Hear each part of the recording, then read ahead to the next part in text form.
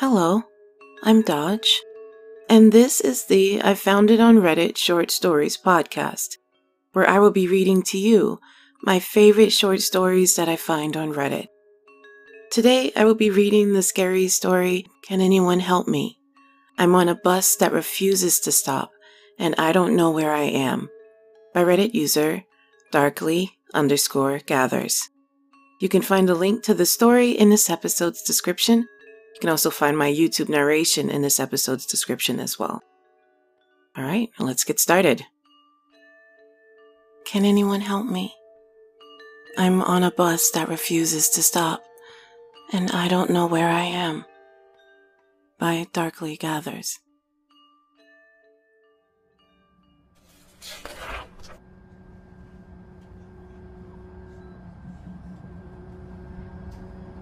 Okay, I'll admit it, I'm an idiot. Okay, I fell asleep on the bus like a dingus, and now I don't know where I am. I really don't know where I am. I reach into my pocket and try my phone. 17% left. I should be okay. I load up Google Maps, or at least I try to.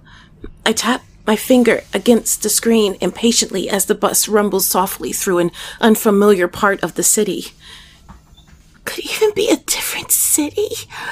Oh, how long were you asleep, Yaz?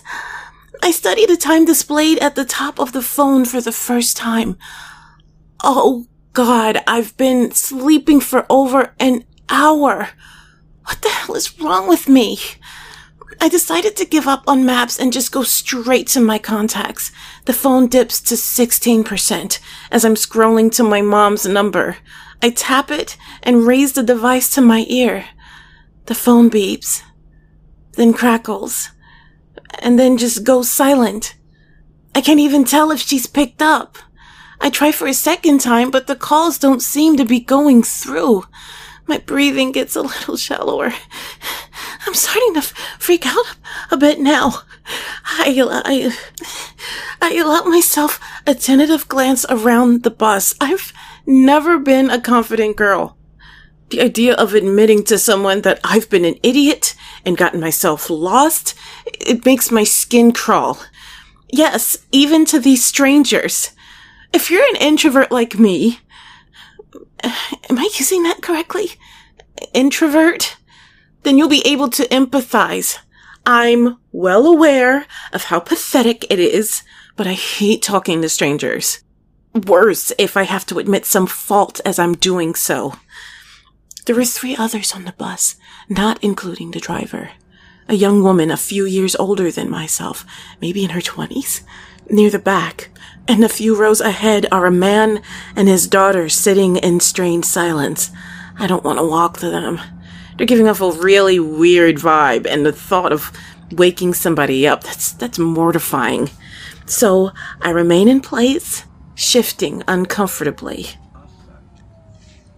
I stare out the window at the scenes beyond, willing, hoping, praying that I'm going to see a familiar statue or landmark. I'll recognize a street sign or something, and I'll be able to make my way home. But there is nothing. Only the grimy walls of rundown buildings. Tents constructed across the sidewalk beneath flickering streetlights. The longer I wait, potentially the worse it gets, but I can't bring myself to move. I just stare at the scenes beyond as the sun starts to set in the distance. The world outside is cast in a faint, dusty red, and I realize I'm running out of options. Yes, get a grip. People make mistakes. You have to speak to the driver. Just go and ask them where we are, and if we're going back the way we came.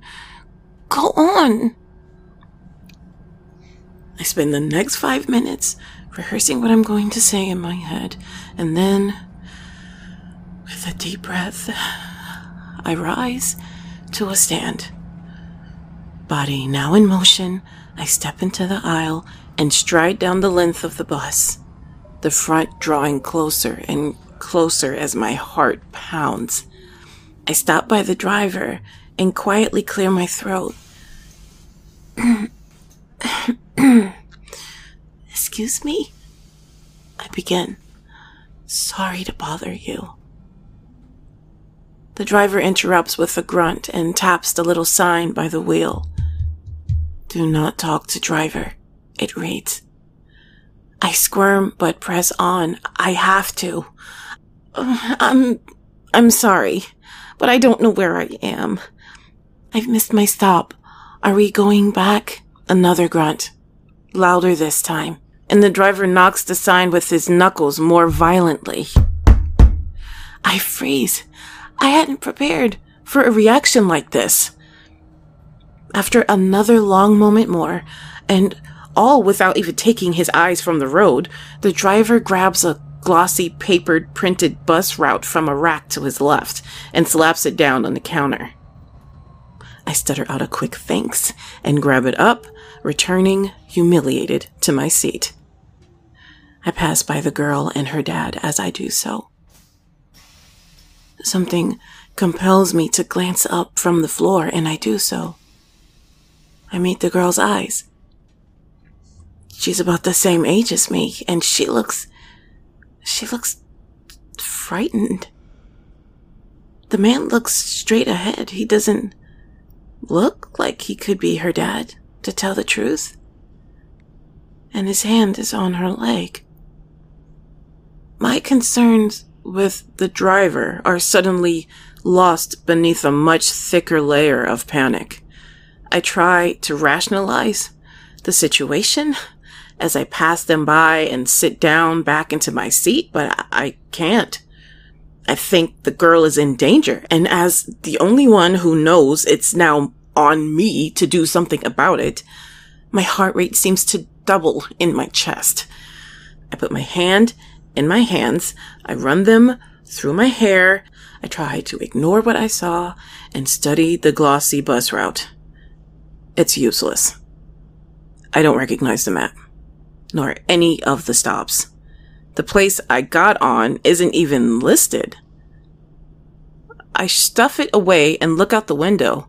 My leg jitters, and I peer back down the aisle at the man and the girl. Is he sitting closer than he was before? Or am I imagining it? Oh my God. Oh God, what do I do? And what if I'm wrong? What if I've misjudged the situation entirely and I cause a huge scene? I think I would just about die from the humiliation. But the clock is ticking. I imagine myself watching the news tomorrow. I see a headline about a girl who befell some terrible, twisted fate. I clench my hands against my knees. Something is going to happen. I can feel it. Something bad is going to happen if I let it. I try to put myself in her place. If I was being harassed, if I felt threatened or in danger, what would I want them to do? Something is the answer that comes to me. I would want them to do something. So before I can psych myself out, I rise once again to a stand. I expect to feel the blood drain from my body, but instead I am caught in a wave of adrenaline. I stride into the aisle a little closer and I call out loud, way louder than I had planned. Excuse me.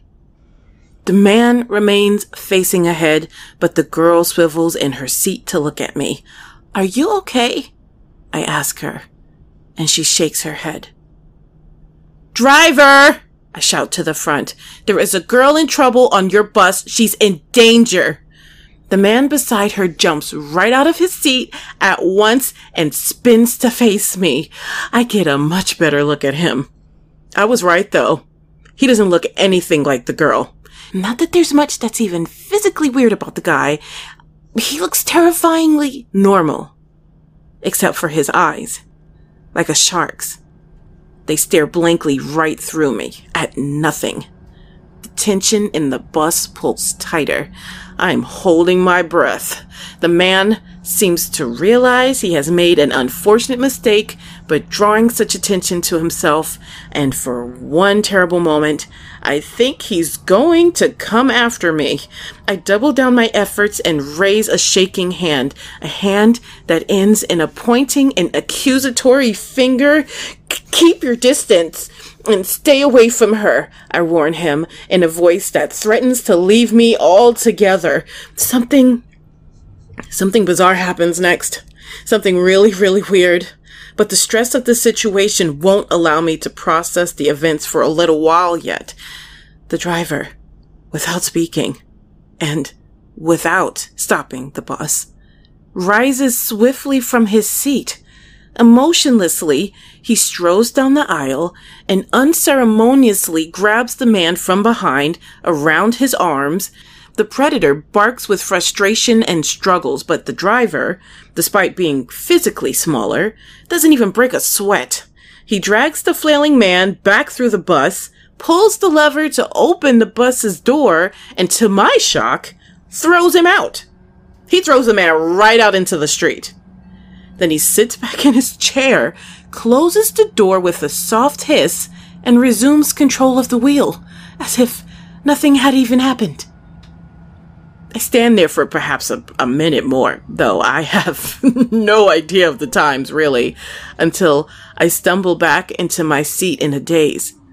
The second I do so, the girl springs from her seat and rushes down the aisle into the free one next to me, with a huge smile of relief on her face. She squeezes me tight in a hug. "Oh my God," she mutters. "Thank you, girl. Thank you so much." I hug her back, my pulse slowly starting to steady. "It's okay. I'm actually freaking out a little, to be honest. Wow. I've never done anything like that in my whole life. Wow." "Well, I'm glad you did," she says, pulling back and smiling at me. "He came out of nowhere. I fell asleep for a while, which I know was dumb, but when I woke up, he was just sitting right next to me. There were so many empty seats, I didn't know what to do. I froze up, I guess." "You fell asleep too?"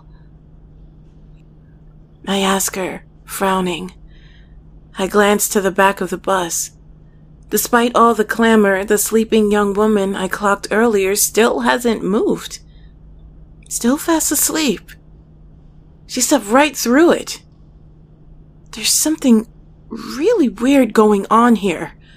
I was sleeping too, which I never normally do in public. I woke up and I didn't recognize anything through the windows. I'm totally lost, to be honest. "Me too," she says, staring right at me. "What the heck is going on? And did you see what the driver did? The driver grabbed the guy and just threw him off of a moving bus? That's not something that happens." "I know." I pause. "I know." We exchange another look, and some of the tension eases. "I'm Yaz, by the way. It's nice to meet you." "Leah," she replies, with a grin and a nervous little laugh. We're both kind of on edge here, to be honest. And can you blame us? If only my brother was here, Ryan. He's a year younger than me, but he's so smart. Street smart, at least. He'd know what to do.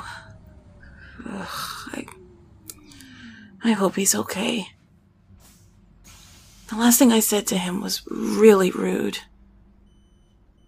An irrational fear that I may never see him again passes through me, and I shiver. Doing my best to dispel it, he'd be handling this whole situation a hell of a lot better than me. I've never really known how to talk to people. I'm already deeply self-conscious about my interactions with Leah. I hope I'm not coming across too weirdly. I don't have many friends. But regardless, I'm allowing myself to get sidetracked. I need a plan. I need to think like Ryan would. The bus has to stop eventually, right? I asked the girl. It'll be a depot or a station or something. We'll either get on another bus or there'll be a taxi we can take. I don't have loads of money, but we could definitely cover some distance in the right direction.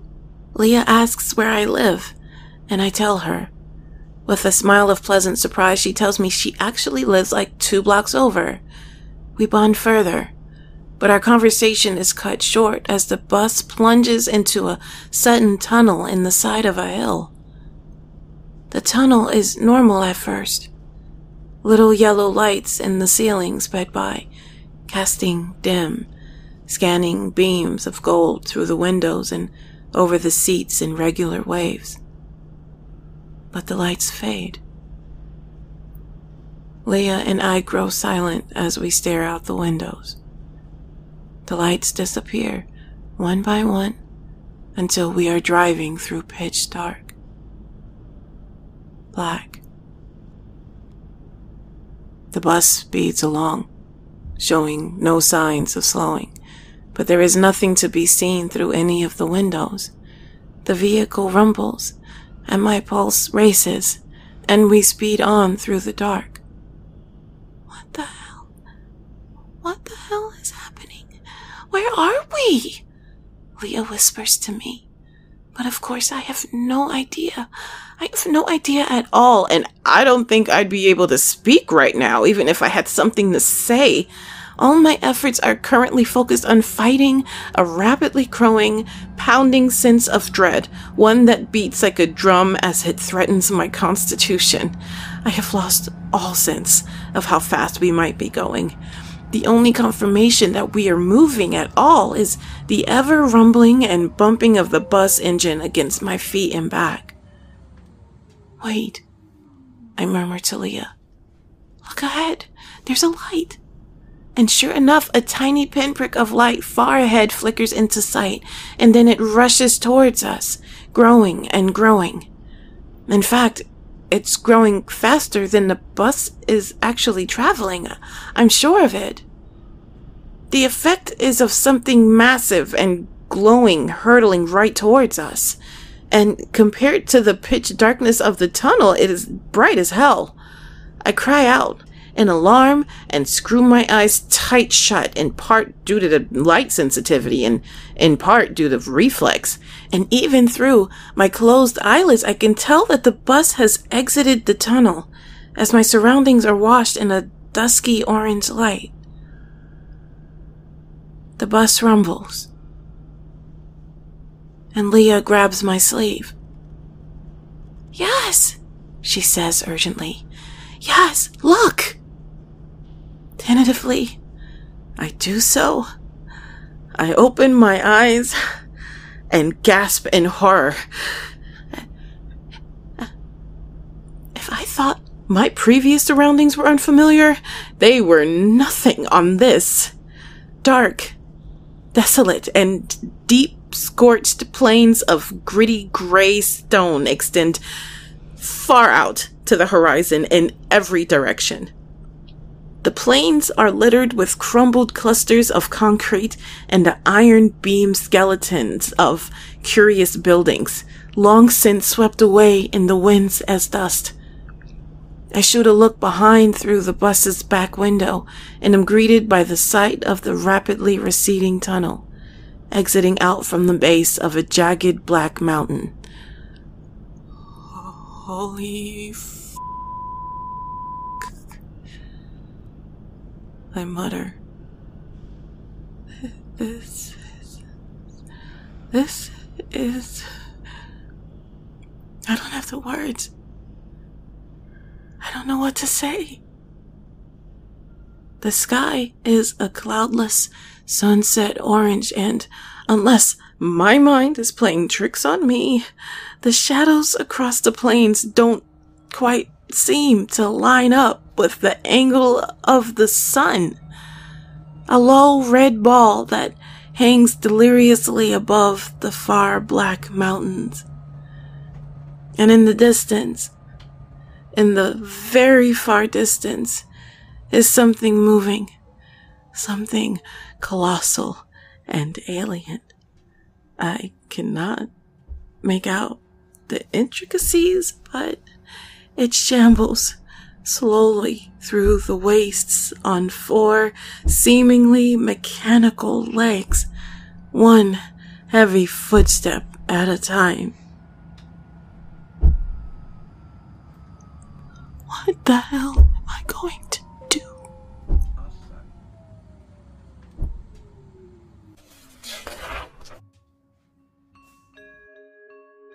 Thank you so much for listening to my reading of the story, Can Anyone Help Me?